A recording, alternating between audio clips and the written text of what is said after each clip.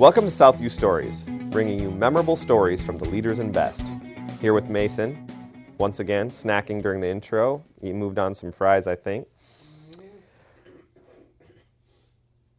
If you've been enjoying these episodes of Southview Stories, we encourage you to subscribe and review us. We'd love to hear more from you and get your feedback on how we're doing. Our guest this week is Danielle Vignos, and Danielle is the owner and operator of University Flower Shop, located in the historic Nichols Arcade. We had an awesome time learning Danielle's story and really an amazing story about following your passion and taking chances. Shout out to our sponsors. Mix it up this time. Destination Ann Arbor, promoting Ann Arbor as a destination of choice for travelers. And visit annarbor.org to learn more about where to stay and what to do. And Underground Printing. Visit Underground Printing for anything you need in the custom apparel space, including personalized gifts, one-off gifts, that funny shirt, or a great gift for someone's birthday, holiday, whatever it may be. And now, Danielle Vignos.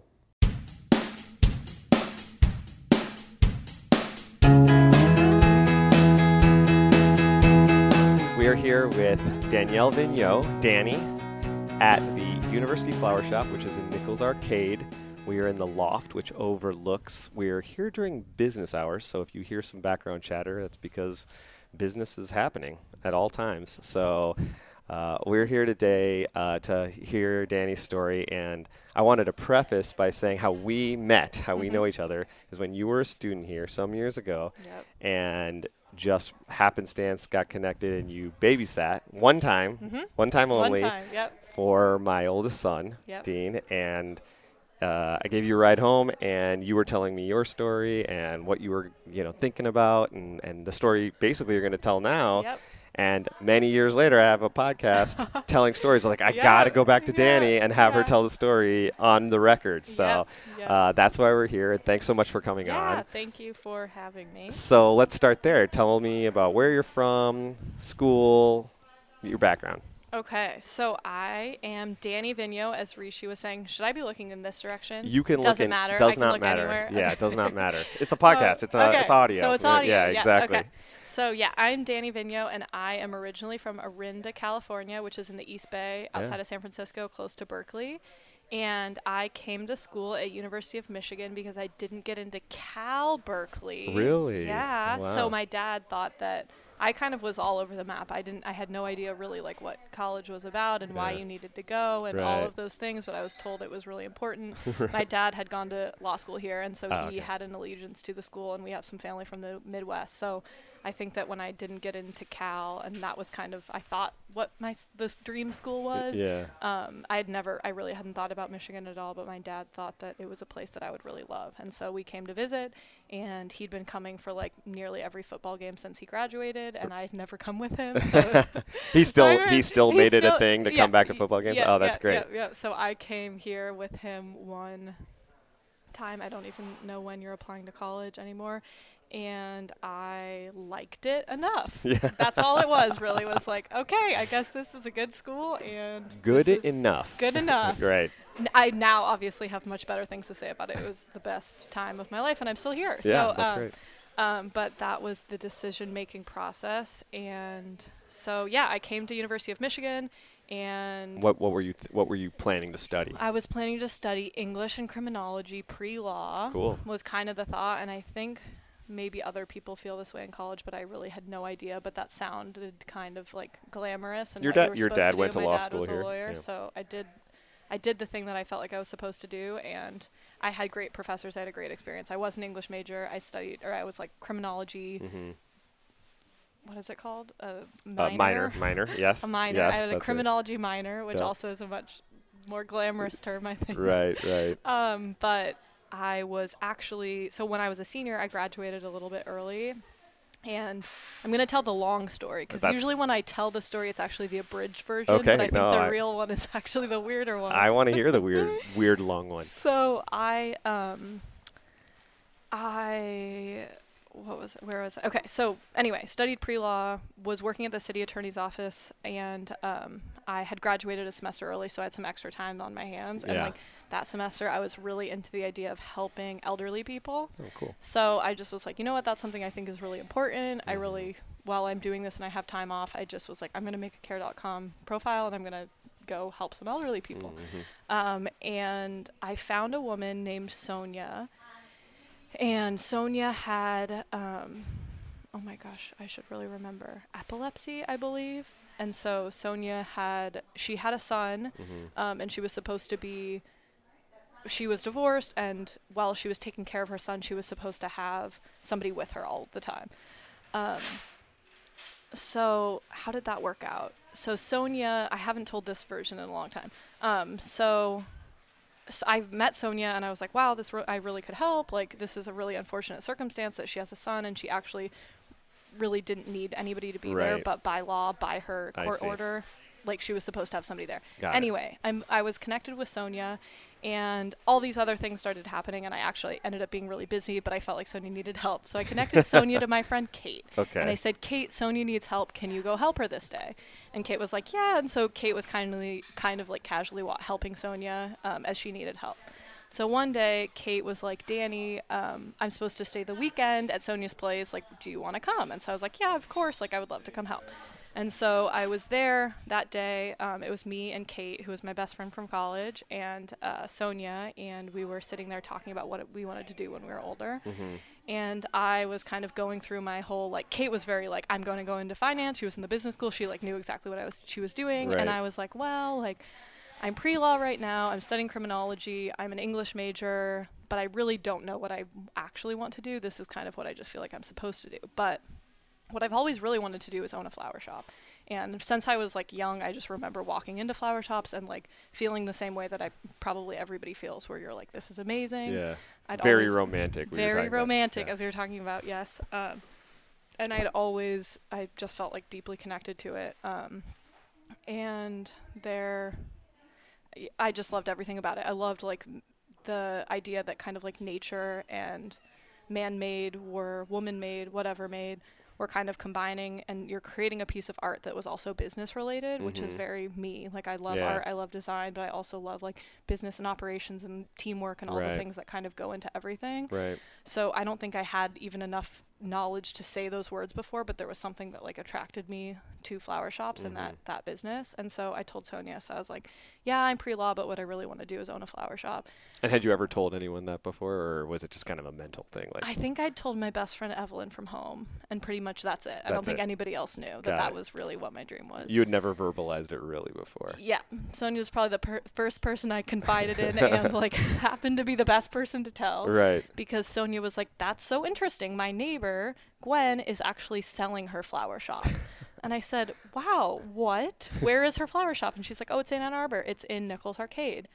And I was like, oh my gosh, I just saw that flower shop for the first time like 2 weeks ago, even though I had been going to school here for 4 years. And I said, that is like the dream flower shop. It just needs to like be reinvented. So the very next day, I walked into the flower shop, this very flower shop, and there was a woman named Dolly who was working behind the counter. And I said, hi, Dolly, I'm Danny, and I want to buy this flower shop. and Dolly was crying, like tears streaming down her face. Did she not know that it was for sale? She did know it was for sale, but she was like, this is a very true story. But she's like, this is exactly what needs to happen. Like, we need you.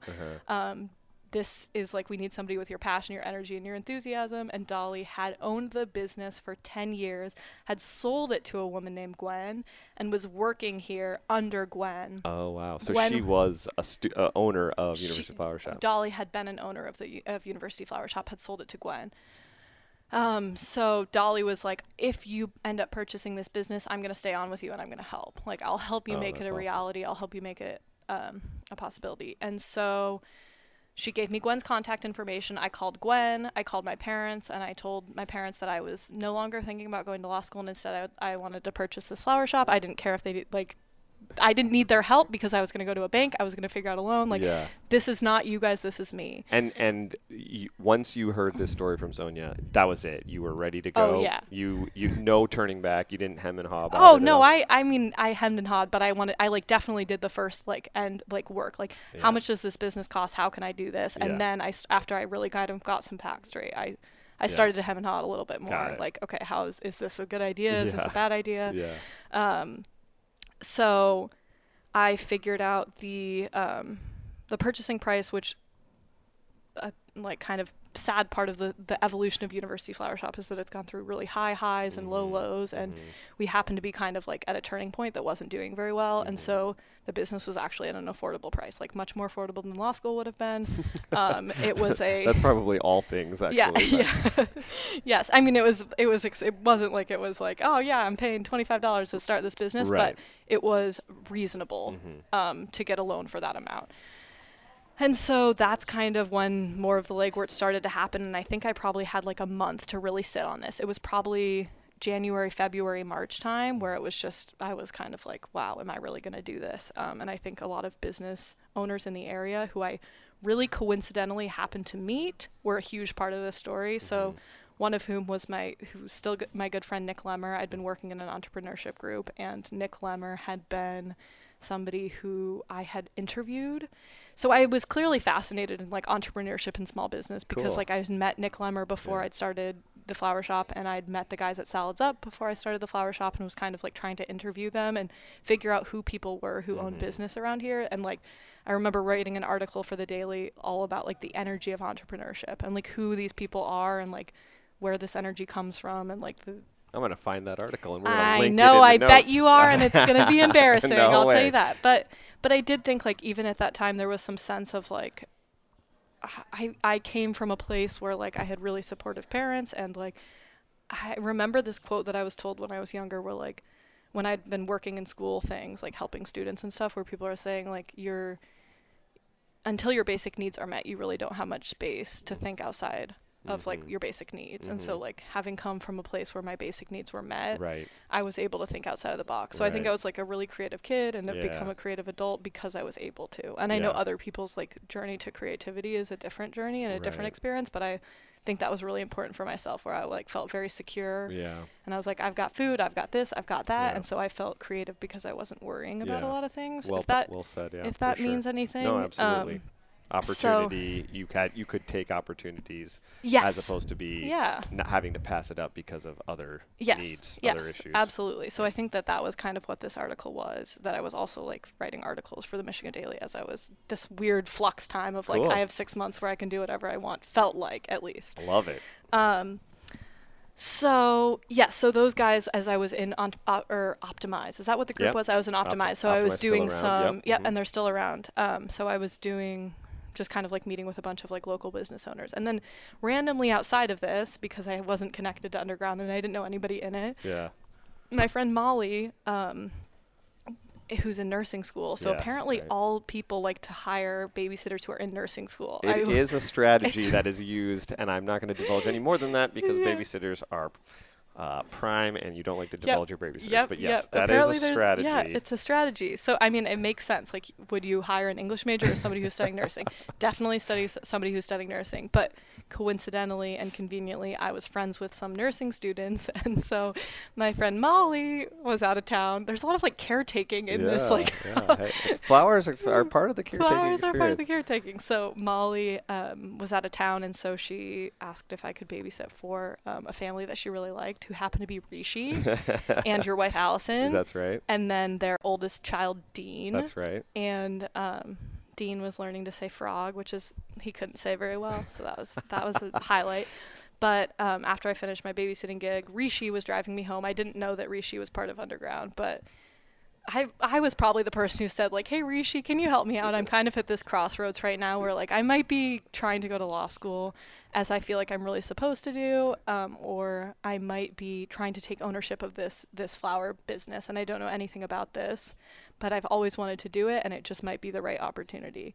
And Rishi, similar to every other, like, small business owner in the area, was like, you know what, you should do this. You're never going to regret it. If it doesn't work out, you're going to figure it out, and if it works out, you're really going to be very happy that you made that decision. And so I'm glad that it worked out. I know. That seems a little more aggressive than I usually go with any advice, but that's maybe. I mean, I don't remember it perfectly, but it was good. something that was what I took from it, at Great. least. And I think that was the attitude that a lot of people who had owned their own businesses had kind of said, like, you know what, you can always find your way out of this if it doesn't work out, but if this is really what you've been biting at and wanting to do, and this opportunity is coincidentally right in front of your face at a reasonable time and price and place and location and everything, the person who says she'll mentor you is right there, and you see opportunity in it, like, you might as well kind of give it a go. The timing of all the pieces really seem to fit together, it seems. So that was the beginning of University Flower Shop, and so it's been 5 years since, and it's been everything. And that's awesome, and it's a great story. And I'm super excited and honored that I'm a small part of it, and that obviously I resonate with the story quite a bit. And I remember you telling me this, and as we met some years later, and you reminding me about this story as you were like a local business owner in the area. And I was like, I love this story. I love all the pieces about it. But one of the things I also love is that this is a long-time business in Ann Arbor. And as a former steward of another long-time business, Mo Sports Shop, which we did a podcast on, to talk a little bit about being a steward. Do you feel like a steward of a place that exists, and how do you pay respect to the past and be innovative? Like, you can't exist the same way as it's existed for years, right?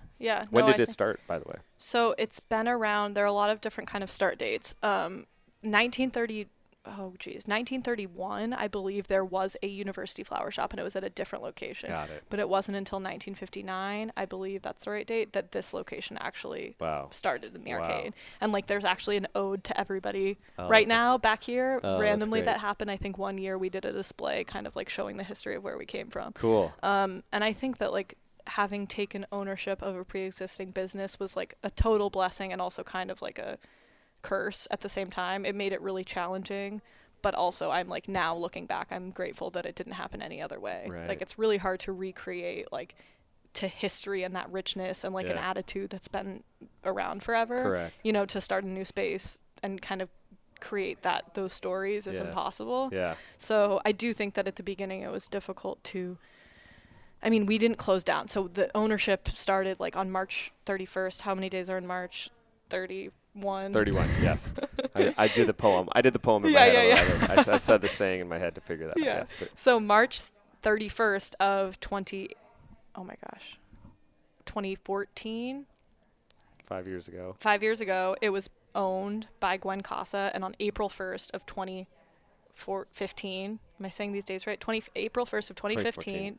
2014. 2014? Yeah. Is that right? So. I'm the same way. I think it's 15 because I graduated in 15. Okay, so it's April 1st of 2015. So it hasn't quite been 5 years yet. Almost 5 years.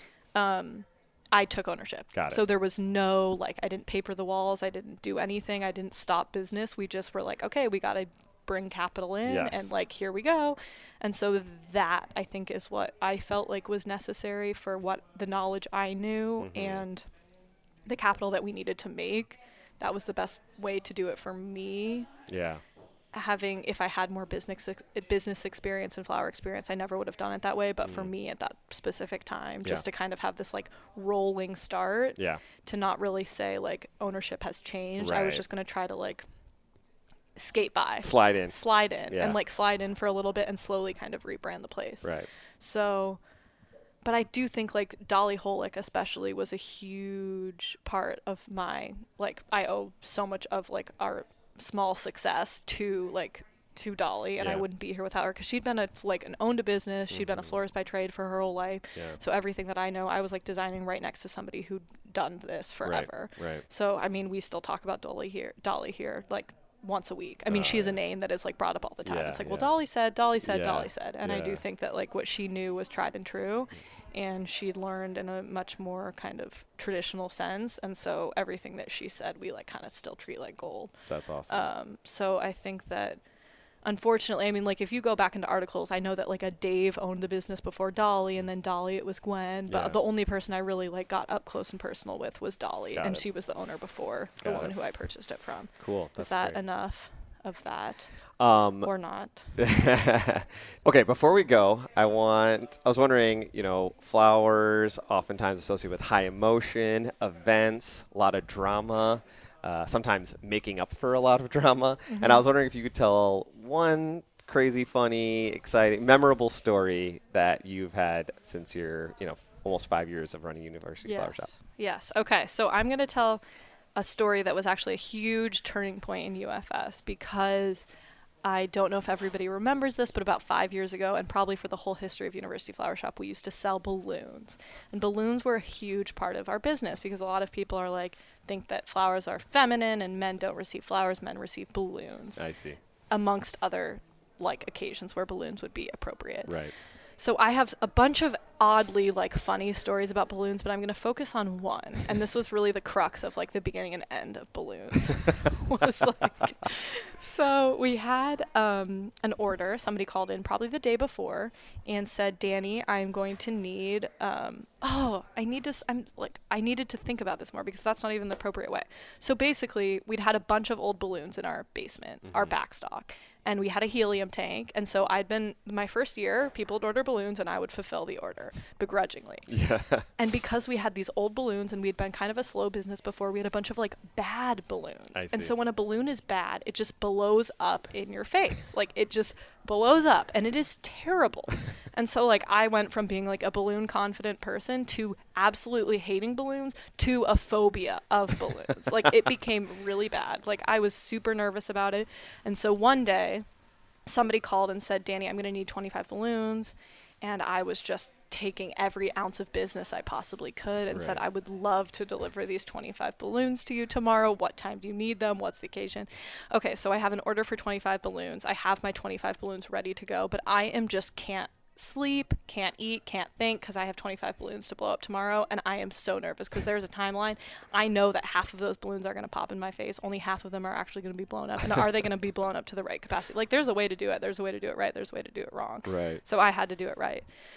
So it's probably like midday on Wednesday before balloons are due on Thursday, and I realized, like, I just am not going to be able to do this. And so I go over to my dear friend Raul, who owns a computer repair shop across the way, and I say, Raul, can I pay you to do this for me tomorrow? I don't care what it costs. I just know that I don't have it in me to blow up these balloons. You were that afraid of balloons. I mean, I really was. Like, I think to this day, I think things have changed. But actually, if you gave me a balloon, like, with a helium tank, I just would really prefer not to. So, and I don't think I have any other fears, like, maybe in the world. That was my first. That was developed at the age of 20, whatever.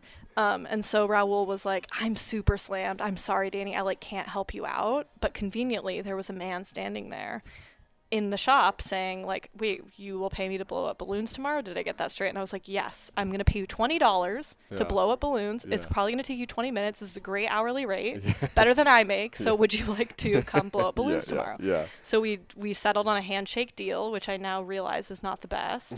So we shook our hands. I looked at him in the eyes. I said, I'm going to see you tomorrow at noon. You're going to blow up balloons. It has to be done by 1. But if you maybe finish by 12:20, that's good. We have to get them over to Sava's or wherever they have to go by this 1 o'clock. Okay. Well, it's 12 o'clock the next day and he's not there. He's not here, and I'm stressed out. And so I wait till like 12:15. I wait a little bit longer, 12:20. Not there. The balloons are supposed to be done by this point. So I'm like, oh my gosh, he just totally flaked, and I'm going to start to do this. And so sure enough, I'm there blowing up my balloons. Half of them are popping in my face. This is not going to work. So I call Kroger. You're living your worst nightmare. I'm living my worst nightmare, like blowing up balloons with a time pressure, having to get these done, and like feeling like the whole like the weight of the business is just on my shoulder. Right. And so I call Kroger or some local grocery chain and have them blow up the balloons and close down the business, rush out to get these balloons. I think I'm like 5 or 10 minutes late, but usually we have things delivered like 2 hours early, so we're fine. Right. So the synopsis, like the whole story just comes to a circle probably 2 years later when I'm sitting at Sava's eating and a waiter comes up to me. And I just remember him so distinctly. And you can see him kind of like shudder too. And I was like, oh my God, I was like, you are the man who was supposed to come to my flower shop 2 years ago and blow up 20 balloons and I was going to pay you or 25 balloons and I was going to pay you $20.